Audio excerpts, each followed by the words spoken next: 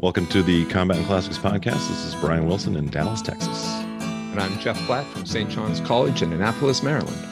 Today we are talking about our late co-host Lise Van Boxel's newly released novel War Speak, available through politicalanimalpress.com. You can order your copy there. And we have Michael Granke, tutor at St. John's College, Santa Fe, a colleague of Lise, to help us work through this book and introduce it to you, dear listener. Michael, thanks for coming on the pod. Thanks for having me here. Michael also wrote the introduction to War Speak, which is helpful to have somebody on the pod who is intimately involved with the work. But to tee it up, we're actually going to have Jeff give an overview of the book. So, Jeff, all you. Thanks, Brian. Yeah, this is a challenge for me. This is a comprehensive book, and it's a book that I think I have a beginning of an understanding of, but lots of questions about too. It is, I think, a kind of novel, but it's also a close reading of a book that Nietzsche wrote late in his career, The Genealogy of Morals. The book that Lise wrote, War Speak, is broken into 7 chapters, and each chapter follows fairly closely with some digressions, the argument of the 3 essays that make up the Genealogy of Morality. But the book is not a typical academic monograph. Even though it's a close reading of another text, a text by Nietzsche, it is written in a very invigorating style, and it's not, I think, overly concerned with dotting all the scholarly I's and crossing all the scholarly T's. Instead, it is almost exclusively, I think, focused on the fundamental question for the book, which is, what is nihilism? And how does Nietzsche overcome it? How does Nietzsche have or claim to have a victory over nihilism? And so we get a book that is, I think, both concerned with a matter that's of concern to us today and written in a very invigorating and exciting style. And Lise is just primarily concerned with exposing the logic in the movement of Nietzsche's confrontation with nihilism and eventually with the human type that is able to overcome nihilism, how that type comes to be. So that by way of an introduction. Michael, is there anything that we should add to that, or is that good as a start? It's a fine start, so let's go forward. Well, then why don't I ask you this? The title is War Speak, and that title should be of interest to listeners to the Combat and Classics podcast because we are interested in the relationship between war and the great books. Can you say a little bit about what you think Lise meant by that title? Yeah, Lise, I think, following Nietzsche, thought that humanity for a long time, perhaps for more than 2,000 years, has been subjected to an unacknowledged war. That is a subterranean psychological attempt to assault everything that's noble and high in humanity. And War Speak is the language that's appropriate to engage in a counteroffensive against this unacknowledged psychological war.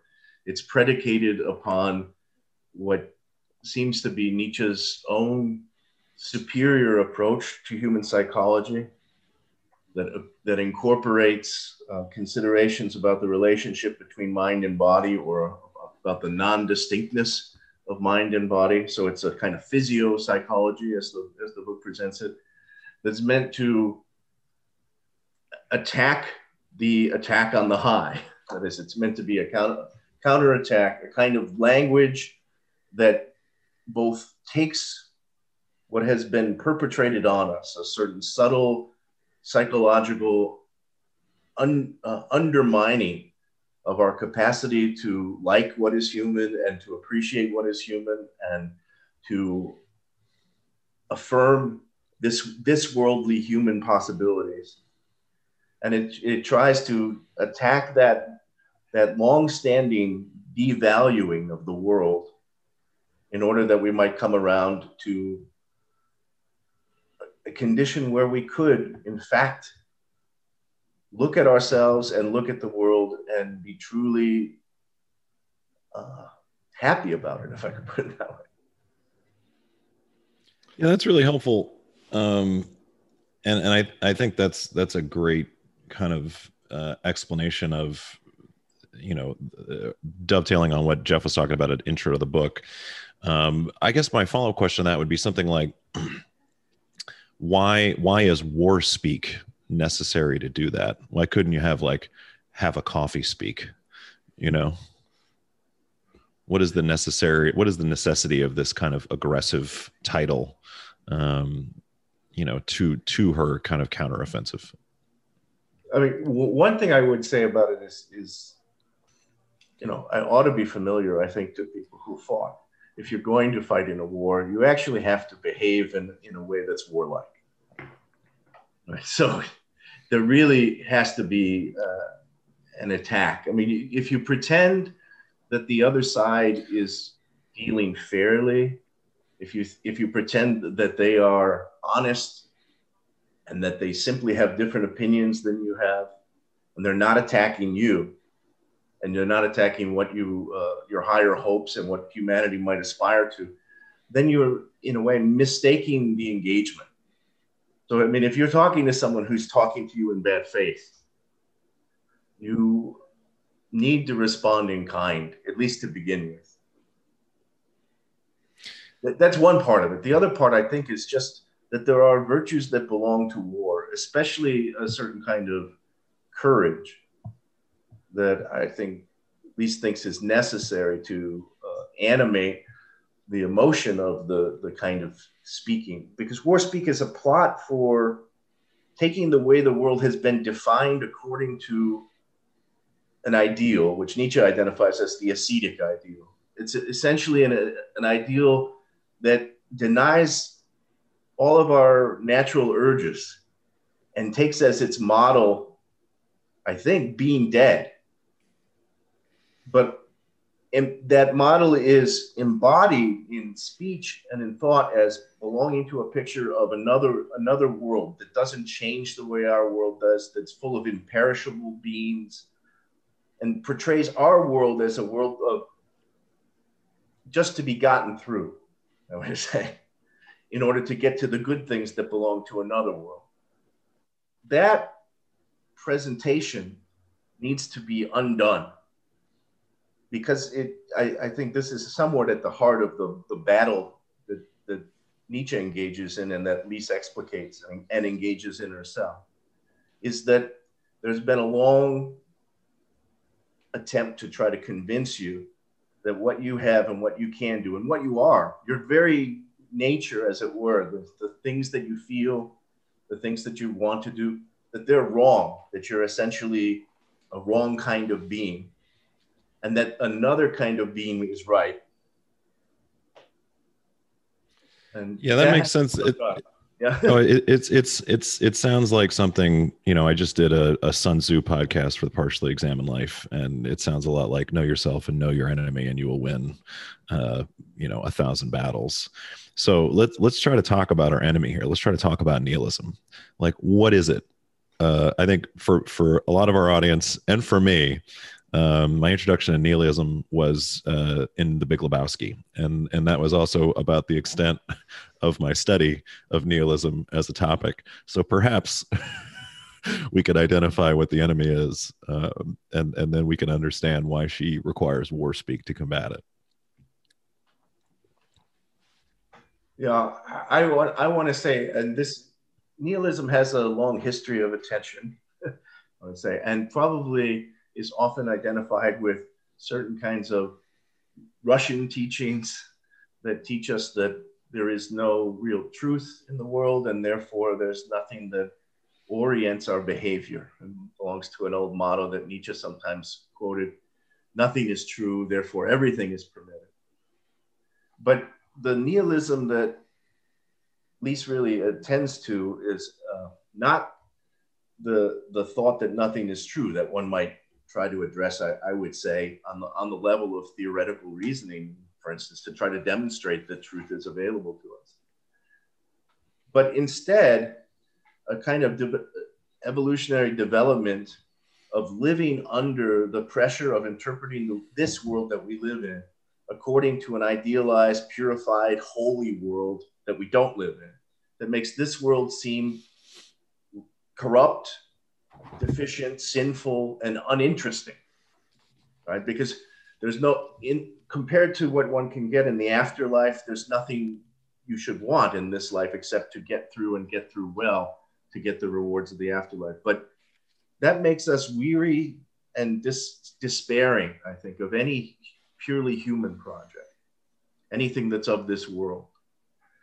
That's the face of nihilism as Nietzsche identifies it in the genealogy and as Lise describes it. It's that human beings have become weary of the possibility of any human improvement, any human, what he calls any human future that's real and that would be satisfying to us. And that utter weariness is, I think, best manifested when we encounter what we might call the boredom of modernity. It means that we live in a situation that doesn't satisfy us, but we know of nothing else that we actually want to do. No change that we would make that would seem to us to be worthwhile, really justified. And you see it, I think, in modern life very often when people just say, what does it matter what I do? But that's a real weariness and giving up on any kind of human project, any future that we might do ourselves. This is really helpful, I think, in indicating the reason that the prospect of a victory over nihilism is so interesting to us and should be of interest to our listeners too, is that it's not just a question of responding to a particular narrow, say, religious view about the afterlife, right, that might be held explicitly by only a few people. But it really is an attempt to address what I think is a pervasive sense that a lot of people have, that the various goals and pleasures that they identify in life, even when they pursue and achieve them, turn out not to be meaningful. And, for our listeners who are in the military community, dedication to ideals that one begins to have doubts about, to wonder whether they can really justify that kind of dedication. I think the project of responding to nihilism is really a project to try to respond to all these sorts of difficulties that we're facing now, the suspicion that there's nothing out there that's really worth doing. This seems to kind of come back. There's two interesting, there's a lot of interesting things in the book, but the book, right on page 1, she makes just the kind of introduction of, what Friedrich Nietzsche thinks of the human being. And she has this line that she kind of elaborates on throughout the book. But it is, we can infer that philosophy is the study of souls in their genealogical aspects. Philosophy is genealogy, is psychology. And then on page 13, she quotes Beyond Good and Evil. And she talks about the idea of philosophers and philosophy. And Nietzsche, she quotes Nietzsche here. Gradually, it has become clear to me that every great philosophy so far has been, namely, the personal confession of its author and a kind of involuntary and unconscious memoir. Also, that the moral or immoral intentions in every philosophy constituted the real germ of life from which the whole plant had grown. Now, the idea of genealogy and the metaphor of a plant really kind of struck me here, because I think what we're talking about, I think what Nietzsche potentially is talking about and what Lise is talking about is that philosophy tries to be, and nihilism tries to be very concrete, even in its nothingness, and doesn't allow for growth or change, or what I would maybe shorthand just call evolution. But it seems to be that we as human beings are attracted to the concreteness of certain philosophical truths. And I feel like to a certain degree, she's calling for, looking at the genealogy, the progression of philosophy, the evolution of philosophy, and having the courage to look forward and to try something different, and to evolve as human beings and evolve as thinking beings. And so that idea of a plant, bearing fruit, of something growing, procreating and dying, just really struck me, because that's what we see all around us. The entire natural world is like, hey, this is what happens. This is life. This is existence. Things grow and they procreate and they die. And yet, for some reason, it seems like we want philosophy to be very, this is how it is, and it doesn't change. And so I guess I'm just wondering, like, am I kind of reading the thrust of Lys and the thrust of Nietzsche correctly, that it is to some degree the kind of anti-Platonic ideal of permanent forms, the anti kind of Christian idea of an everlasting and eternal kind of heaven and a moral code around that? Is that kind of what's in here, the idea that everything changes and everything evolves, and we as thinking beings need to not only change with that system, but can potentially actively change that system as well? Yeah, it seems to me that every aspect of your summary is what the book is driving at and what Nietzsche is saying. So yes, there is an attempt here to resist both the Platonic and the kind of Christian metaphysics that regard beings as things that do not change and that look for final answers in a philosophy or a religion. But there is this nuance that I actually find interesting and hard to understand. There's also a kind of durable good in Lys's account, so that if you study genealogy, philosophy, psychology closely, you see that there's a durable good that is shared by living beings, and especially by human living beings, that is superabundant vitality. And so it's not like there's no overarching framework. It's not like anything can come from anything in the study of genealogy. Certain things come from certain things, and they all have, as a kind of formal good, as I understand it, in common, superabundant vitality. And so things that count as real evolutions, evolutionary progress, conserve or even enhance, expand this vitality. So there is that durable principle. Yeah, I think you're right also, Brian, to sense that this is anti-Platonic and anti-Catholic or anti-Christian generally, in the sense that both the version or the understanding of Plato that understands there to be something like idea land, that is a realm of unchanging, self-persisting forms or ideas, and that's where thought derives its notions from. That's, I think, both opposed and rejected. And the same sense that the Christian teaching does teach that there's another realm that's unlike our world, that is unchanging, persistent, eternal. I think Lys tries to portray life the way you did. I mean, life is ever changing and intrinsically oriented toward growth. So intrinsically oriented to evolve in her sense. Not evolution, I think, for her is a touchstone. She thinks we almost all believe in evolution, but we don't draw the necessary consequences that evolution has. That is, that we live in a world that's changing in the sense that all the beings that come into being are modifications of the beings that already existed.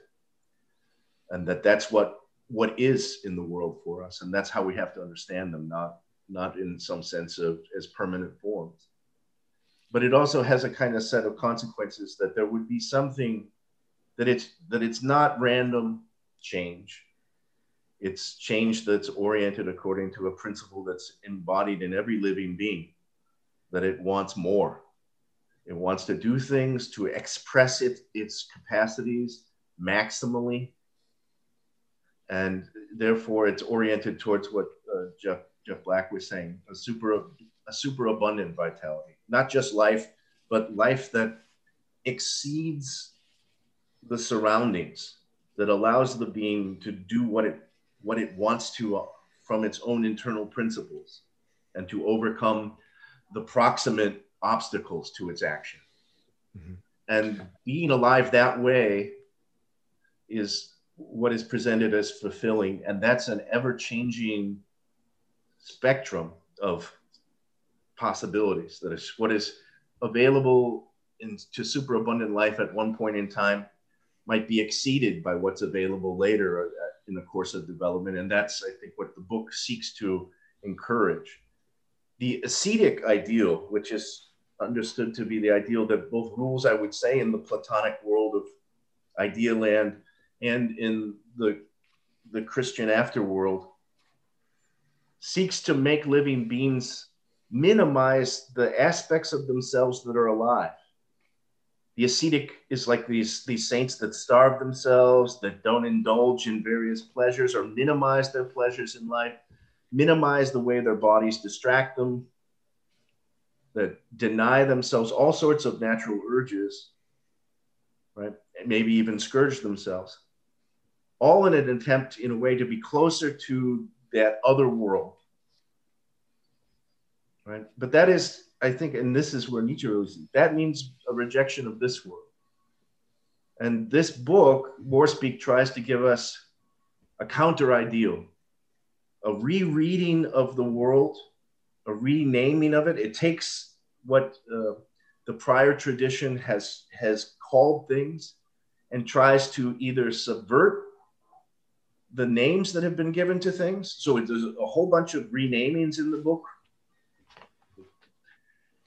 that try to take control of the way we think by taking control of our language and directing us to think differently about things by changing the meanings of names or of giving new names to things. There are innovations in language in the book as well, all in the direction of trying to make thinking itself, reading and interpreting, a kind of shaping of reality that is a way in which a kind of speaking conducts a war that can overcome this negative attitude toward the world and give us a positive attitude toward the world, something that we could put our will into that we haven't previously had. So I have a question about that. On page 40, she talks about like the invention of moral rules. And she quotes Genealogy of Morals above this, but then she says, it is not accidental that Nietzsche can look to the ruling class in ancient Greece to elucidate the original concept of the bad. Spontaneous valuators necessarily rule as kings or aristocrats in any political regime that emerges out of a pre-political condition. This is because such political orders, like the original concept of the good, are unprecedented and must therefore be proactively generated. The first regime seems to be generated simultaneously with the first meaning of the original concept of good. In naming themselves as the good, proactive evaluators implicitly give voice to their sense of their right to rule over weaker human beings.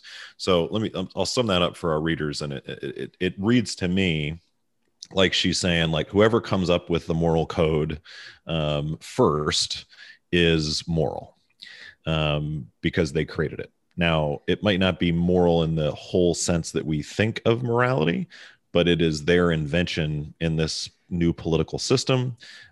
They came up with it. They were the first adopters of it. And so they get to decide what's moral and what isn't. So I guess my question is something like, why is that kind of bad if Lys and Nietzsche are trying to do the same thing? Yeah, I think I can take a stab at it, maybe by pointing out just what I take to be an implication of the genealogical procedure. The simple thing would be, if morality comes to be, it comes to be out of what is not moral. And that means that the question of whether its origin is bad is a funny kind of question where there's a kind of circular reasoning going on, or where there's a kind of snake eating its tail, because the notion of bad that you're judging the origin by is something that emerged, and it wasn't present at the origin, right? So I think that the challenge that Lys has to meet here is she has to give an account of how something that's moral comes to be out of something that really isn't moral. Or only in a kind of incipient way is moral. And she uses that phrase, spontaneous evaluators. I think that's her formula for whatever it is that's occurring at this moment where morality comes to be, where a human being first judges himself good and judges another being who's different from himself as bad. And then subsequent moral judgments are going to be developments of that origin, and will always retain, or at least for a long time retain, some flavor of that origin in their development, right? And so that's how the genealogical approach, I think, directs your attention to certain features of early moral behavior and prohibits you from raising other kinds of questions because they don't make as much sense as they would if morality were a permanent standard.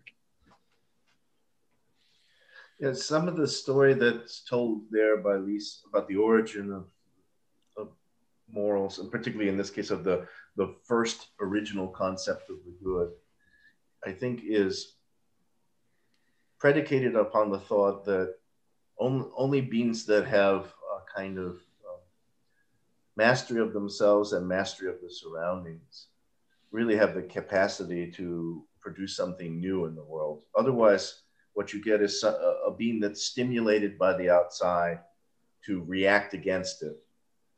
And that's not new. That's working within the framework of what already exists. So in order for morality to come into being, there has to be something new if it wasn't already there. And I think the way in which she describes something new coming into being is that there are certain human beings who have, on a very primitive level, this is clearly a prehistoric story. That is, we should be thinking about humanity in this case, possibly in terms of Greek aristocrats, perhaps, but probably more human beings who existed 100,000 years ago or 700,000 years ago, where some group only loosely organized, only loosely social, but having a lot of vitality and having a certain kind of superior mastery of their own urges and drives that enables them to overcome another group of human beings who are less good at war, then comes to live with the people that they've conquered and starts defining things. And they define the good first and foremost out of their sense of themselves. So this is a kind of, it's spontaneous in the sense that looking at themselves, they approve of themselves, they feel good about themselves. They're not very thoughtful human beings, right? They're just some brutes that won on the battlefield, like over some other people who weren't quite as well organized or quite as warlike. And they've got those other people under their thumb now, and they're living together, and they're starting to form a society. And so they start to develop a language that fixes terms and that enforces a code of behavior and a designation. And first and foremost, they look at themselves, say, we like ourselves, we are the good, we're the real thing. And then they look at those others that they beat, and really what they mean when they say they're bad is that they're not like us. They don't even really think about the details very much. It's a very primitive humanity in a certain way that has very little even self-consciousness yet, because they have very little that has thwarted them in the world, very little that has developed their own necessity to be thoughtful about themselves. They're used to giving commands. They're used to enforcing their will upon the world and especially upon their weaker neighbors. And that's where, so this is the sort of story of the origin of society and the origin of morality coming together at the same time, and probably the beginning of the seeds of the origin of human self-consciousness. So this is, she ends this chapter. We're not going to go through this chapter by chapter. We're just jumping around. So, but she ends this chapter entitled "The Genealogy of Morals Begins," which is only chapter 2, with this paragraph. Given that the typological designations Nietzsche employs are liable to being misunderstood, we may wonder why he employs them. He likely does so because every regime in which the noble human type does not rule, nevertheless depends on this type's morality. This is true even where reactive morals are dominant, since these morals must be derived from the noble concepts. Every regime and all moral language, therefore, point explicitly or implicitly towards their origin in the physiopsychology of the noble type, of which the archetype is the warrior. Thus, the true moral typology returns the warrior to the helm of humanity.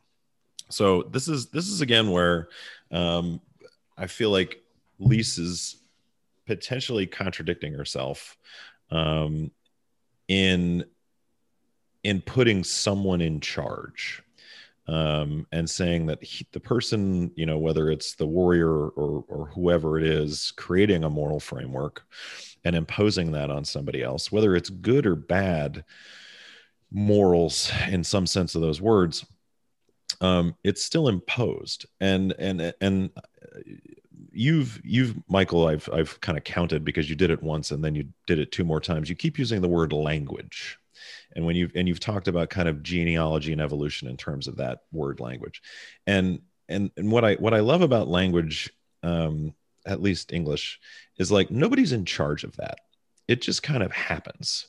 And people just use words that are useful and discard words that are not useful. And it all happens spontaneously. But it seems like Lise, in this chapter, and maybe in the book writ large, is kind of asking for a similar thing that Plato asked for, which is like a philosopher king. Somebody to be in, she uses the word, thus the true moral typology returns the warrior to the helm of humanity. And I just wrote a note there, like, why does humanity need somebody at the helm? So I'm wondering, like, am I stretching her point too much by saying that she potentially wants a super vitalistic warrior poet philosopher king? Or am I mistaking her and Nietzsche's kind of the role of change in their doctrine and the role of genealogy or evolution in her doctrine? Well, there is, I think, in her argument a large component of sensitivity to what is needed now. Her argument kind of precludes an answer that this is what will be permanently needed, or this is some kind of final answer for humanity. But what is needed now, I think, is made necessary by the crisis that nihilism is putting human beings into. And so very many things that can be put to good use have come to be as a result of the spontaneous development of language, as you describe it, right? Or the unhelmed development of language. We're kind of at an impasse now, where nihilism has filled the world and filled most of us. And I think the hope is that a certain kind of human being can get us out of that.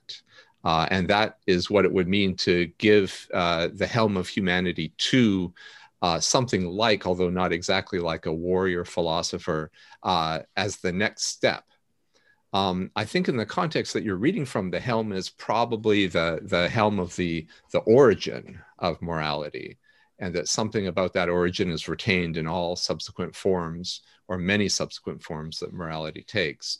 But it's true that she wants a kind of return to having a certain kind of human being giving the example to all of humanity, precisely because of the severity of the crisis that we face. But I would have thought the argument, when it points to the persistence, the durability of the superabundant vitality as the good for any living being, that it points to the warrior in this sense.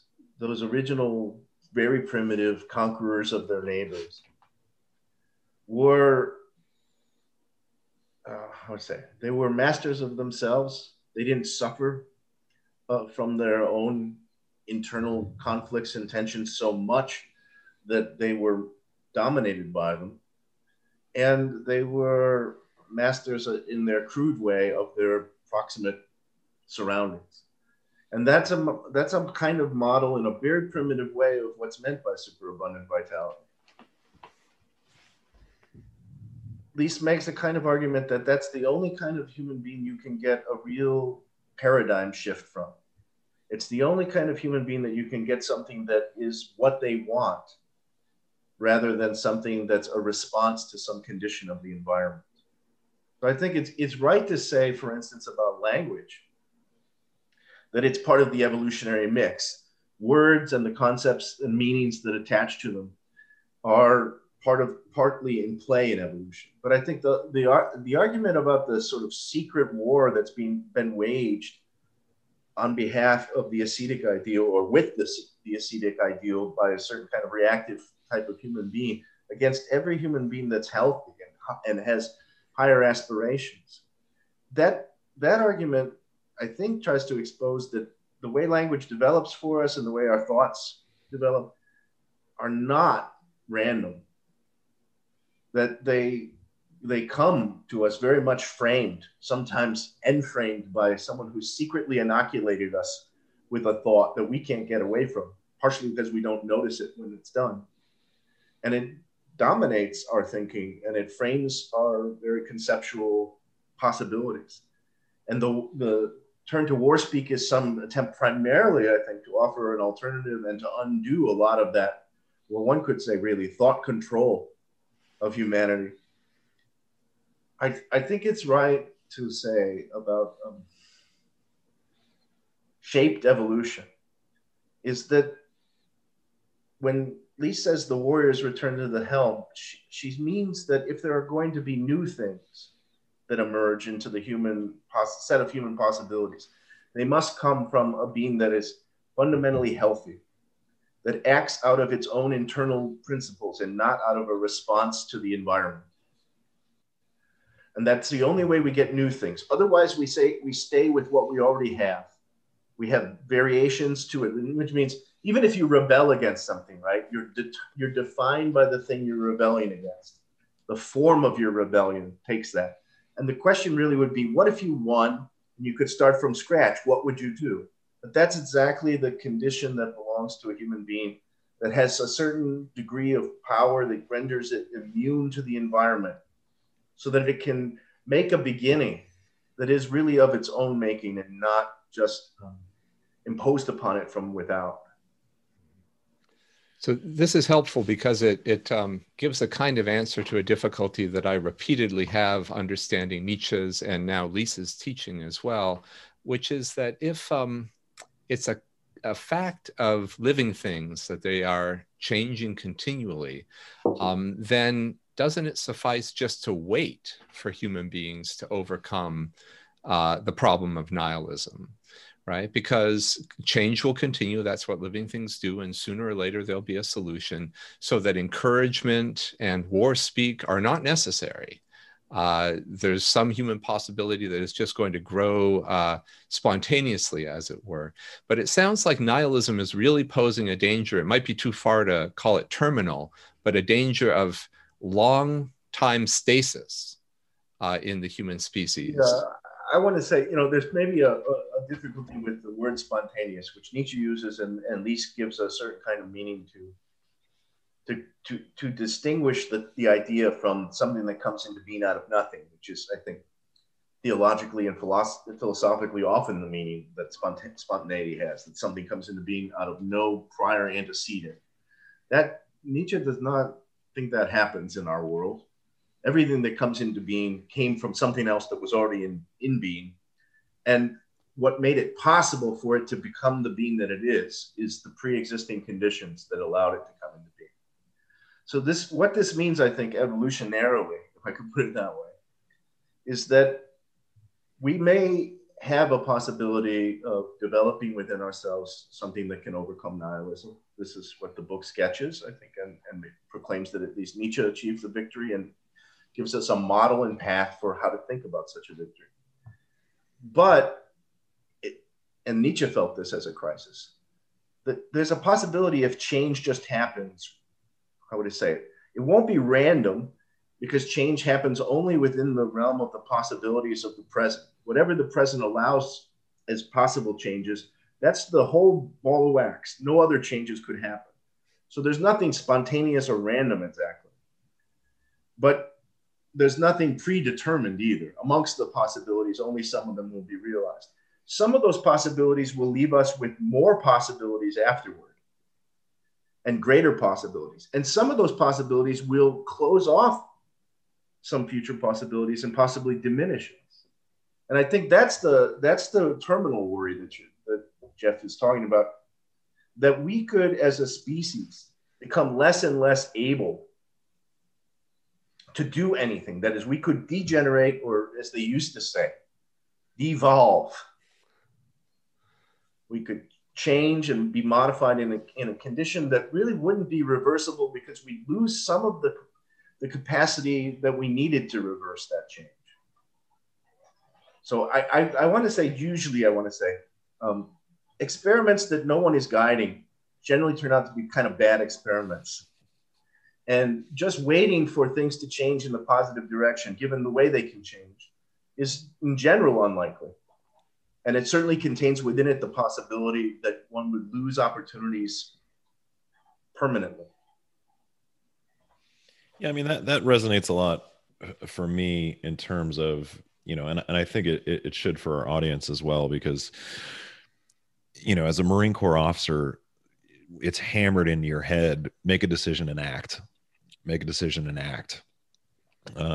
It's not, just let it be and see what happens. Like I don't think I was ever told that in my 17 years in the military. Is just like, well, just something will happen. It is leadership is predicated on that. Is you're in that position. It's up to you to make the decision. And so it seems like, to a degree, Lise is saying like, hey, anybody, hey, human, act. Like there's nothing stopping you.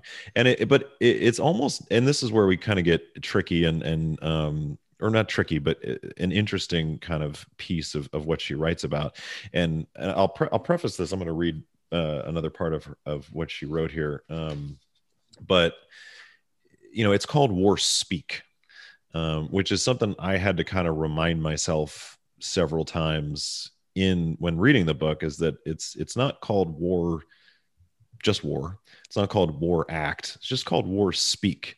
Because when I read this part, and this is in chapter 3, The Slave Revolt and Morality, I kind of underlined this and highlighted it and dog-eared it and was like, whoa. Because she's talking about the superabundant being, and this kind of quote unquote more primitive man, and I'll read the whole paragraph otherwise, because I'm going to summarize it badly, which my listeners should be used to by now. So let me just read the whole thing here. We begin a new path. In its original meaning, guilty conscience is equivalent to bad conscience, which Nietzsche describes as a most serious illness man was bound to contract under the stress of the most fundamental change he ever experienced, namely the founding of the first political regime. Immediately prior to this founding, vitally potent human beings lived in tribes or packs that are akin to wolf packs or lion prides. Appropriately enough, Nietzsche calls the beings who comprise these tribes beasts of prey. They are ready, willing, and able to attack. Their tremendous vitality and the capacity for ferocious aggressive action that is inherent to superabundant vitality gives them the capacity to impose order first and foremost upon themselves and also upon others. Such conquest is driven primarily by an unconscious artistic drive to reform other beings in their own image. By this remaking or reformation, they expand their influence, which is to say they expand themselves. They appropriate what is foreign and thereby grow. Such expansion by appropriating the other and making it one's own is the way of all growing beings. Now, I read that after not reading the title of the book for 62 pages, and I just go, whoa. Like, so we're just gonna like conquer people now, like that's the only way to grow. Such expansion by appropriating the other and making it one's own is the way of all growing beings. Now, is she threading the needle there and just saying ideologically, she uses the primitive tribe and beasts of prey imagery. So right away I get a little bit like, are we unleashing, conquering beasts of prey to rule over the amoral? And I don't think that's what she's doing. So maybe you guys can help me understand what she's pointing to in terms of this appropriation, making it one's own in terms of ideas or morals. Well, let me do the easy part, and then I'll leave the hard part to Michael. But the easy part, I think, is just to try to think seriously about what eating is. That we eat almost exclusively, though not exclusively, things that were once living. And it means that we turn to our purposes and make use of for ourselves things that had their own purposes or vestigial purposes and had some project in their life. So just an acknowledgement, and it's not just humans that do that. We're not uniquely bad among living things, but that's what living things do more generally. So for me, a good baseline and beginning point is just to acknowledge this aspect of what it means to be alive. And then to say, all right, well, what's the range of possibilities of exercising that appropriation? And this is where we touch on the issue that you're raising. What might it look like politically? What might it look like now? Yeah, I don't want to deny any of the savagery of the image, and its literal savagery, if I could call it that. Although I think probably we fool ourselves a little bit if we think about wars of ideas and think that they aren't savage. That is, dominating another human being's body, owning them that way, as I think many religious slaves have noted, doesn't touch your inner part so much. And it's not the extreme of human ownership. Dominating what another person thinks and feels, getting inside their head, which is, I think you did a podcast on Cyrus the Great. If you remember the beginning of the first chapter of The Education of Cyrus, it tells us as a kind of evidence that Cyrus had solved the political problem, that there were people who lived in his empire, who lived so far away from the seat of government, that they didn't even expect in their lifetime to see a representative of Cyrus's government, much less Cyrus. And that they did everything that they did with him in mind, hoping to please him. That is a kind of domination in the soul. I think what the passage points out is that life, in order to expand, must expand into something. That is, if we're to be beings that grow and get bigger and more powerful, we must expand into something. We must take in material that wasn't ours before and make it ours. And that's both intellectually and physically. But the primitive example is actually ultimately less interesting, probably, if you measure the possibilities that emerge once we have advanced and complicated inner life and advanced and complicated minds. That is, the mind itself presents itself as a vista that has more to offer us in terms of expression, probably, than the physical world does. And so there's at least a tendency to move away from, grabbing your neighbor and enslaving him,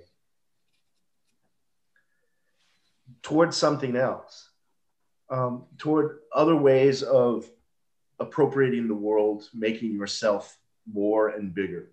But I don't think it would never deny that grabbing your neighbor is a way to express your own capacity, and that there would be satisfaction in that. I think in the genealogy, the best example I can think of that is Nietzsche pays a lot of attention to this.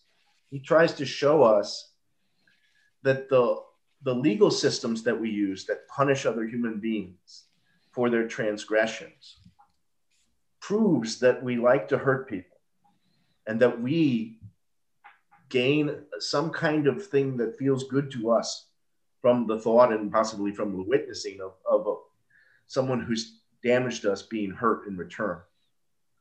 That's some evidence of this kind of characteristic of ourselves that we don't like to look at. We don't like to think. We like the punishment, but why does the family show up for the execution? Well, in fact, why does the whole village show up if you're willing to let them? It's because we really do take pleasure in asserting our power over others, and we have to own that. But we can probably advance to a point where that particular expression is not the most interesting and promising expression we could think of. And for instance, even just mastering a pile of words and shaping them into a poem might be more satisfying. Yeah, I see what you're saying, and it makes a lot of sense to me that it's just a different way, I think, to think about ideas. Like I think Jeff and I were talking about Montaigne's An Apology for Raymond Sebond, which I just kind of read for the first time recently, even though I'm a little Montaigniac. But he talks about ideas, and he talks about his ideas, and he says, all I do is just polish these and hand them on. They're not mine, they're not anybody's. I just apply a little polish, and then I pass it on to the next generation, and they can do what they want with them. So the idea of kind of appropriating these, or taking them and owning them, is just a different idea of ideas than I'm kind of familiar with. But I also think that, I think she does make a really good case for an attitude of ownership towards those ideas, because if you have this delicate piece of porcelain that is not really yours, then you're going to be very careful with it. And I think that what Lise is potentially trying to do here is saying, no, that's yours. And yeah, if you break it, you buy it, but like, don't be afraid to break it. It's an idea, and it needs to be tossed around and potentially have a few chips on it. Because you're going to try to reshape it however you want to reshape it. And if it breaks, it breaks. That means it just wasn't as good an idea. So it forced me to kind of rethink how I think about these ideas that we kind of take for granted, and that, like you said, are kind of a subterranean part of ourselves, things that we just accept as true. We're getting kind of close to the end here. So I wanted to kind of jump to the last chapter and ask you guys a question about this chapter, Psyche Airborne. She has this line in page 203 where she says, to command one's future self is to create oneself. Thus, by Nietzsche's super perspectival reading and writing of our genealogy, mnemotechnics is indicative of an instinctual, intergenerational, and eons-long project to create the human being who consciously rules and creates himself. Now, this sentence was like a nice little slap in the face for me after going through 203 pages of reading words like mnemotechnics. So I needed that. And it's also very interesting because this comes at a time where, Lise was talking about Wagner and then shifted to Schopenhauer and philosophers. But I think that, she only talks about Wagner in the prior chapter, The Warrior's Riddle. But I think that the idea of the artist is central to Nietzsche's themes, and it's central to Lise's themes. And so my question is something like, what is it about the idea of the artist as rebel that resonated with Nietzsche, that resonates with Lise, and that is important in kind of our human understanding of morality and art? And why is it that either people are drawn to being artists as a sort of rebellion, or that we look to artists in terms of rebellion? Because it also ties into, this is such a weird long question, but you guys, you're St. John's tutors, you're used to this. just pretend this is freshman seminar and we're doing the Iliad. I'm taking notes, Brian. So. It's a lot, because it's more of the themes as we're talking about artists is I feel like central to Lise's work, but I don't know, she doesn't dwell on it as much because she talks about the creator and the created, and how the thing created creates the creator almost as much as the creator creates it. And so I guess my question is something like, what is the role of the artist in this superabundant vitality that she talks about? Right. Well, if I could make a couple distinctions. So there are a couple artists. There's the Wagner artist that Nietzsche and Lise, going with Nietzsche, touches on first. And then there's the poet-philosopher, who seems to have something of the artist about him that gets touched on closer to the end. And it seems to me that the formula artist as rebel is not bad, but it's not entirely right, because we want to distinguish, as we have been in our conversation thus far, between reacting and being proactive, right? So the artist as reacting, the artist as somebody who takes on personality suggested by others, is not the type that Lise or Nietzsche are finally interested in, although there are things to learn from that type, and you have to consider it and pass through it, I think, by this account. Something like the poet-philosopher, on the other hand, does seem like a lot closer to the the final type that Lisa's interested in as a kind of solution, the possibility of this being as a kind of solution to or victory over nihilism. And there, I think it is connected to that passage you began with. This is a sovereign individual, somebody who can make promises and keep them, and therefore has a kind of creative hand over his future self.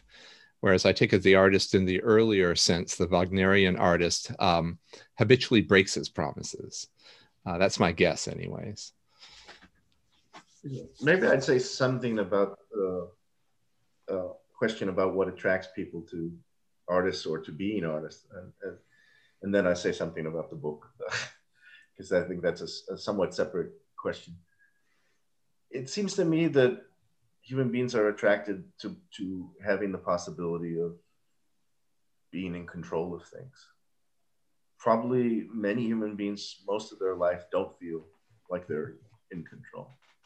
Art recommends itself, and maybe even in the rebellious form that Brian suggested, it recommends itself as a realm where you really can control things. You write a story, you determine what happens in that story. And it seems like you determine it without any restrictions, right? You make your characters have the properties you want them to have, and you make them suffer the things that you want them to suffer and win or lose according to your decision. And so it's as if you were the maker of the world. You're like a god.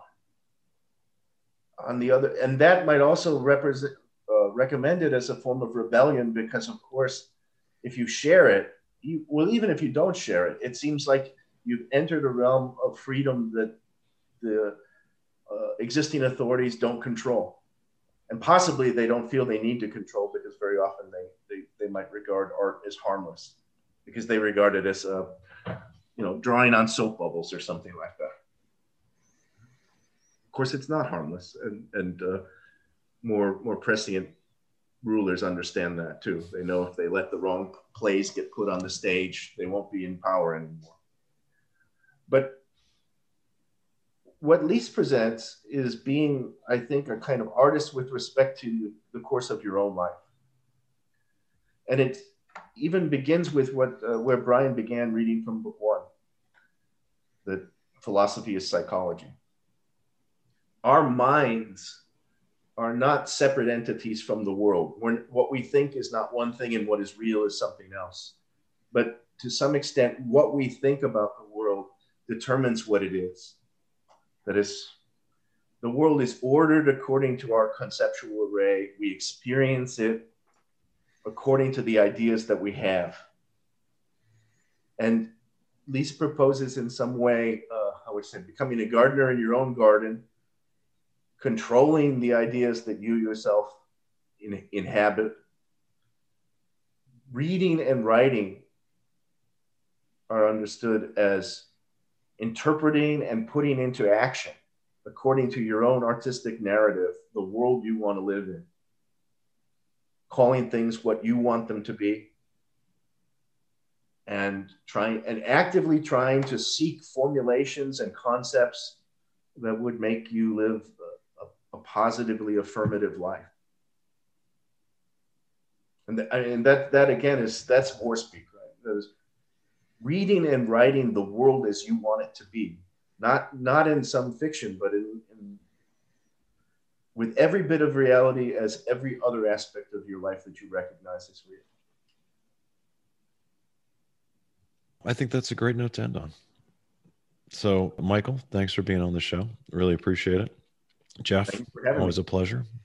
So you can pick up Lisa's book, War Speak, politicalanimalpress.com. You can hit us up if you have questions for our guests, combatandclassics@gmail.com. We're also on Instagram, the Twitters, the Facebooks. So hit us up. Let us know what you thought of the episode. And if you get a chance to read Lisa's book, feel free to shoot us a note about that as well. Thanks, guys. This was fun. Thank you both.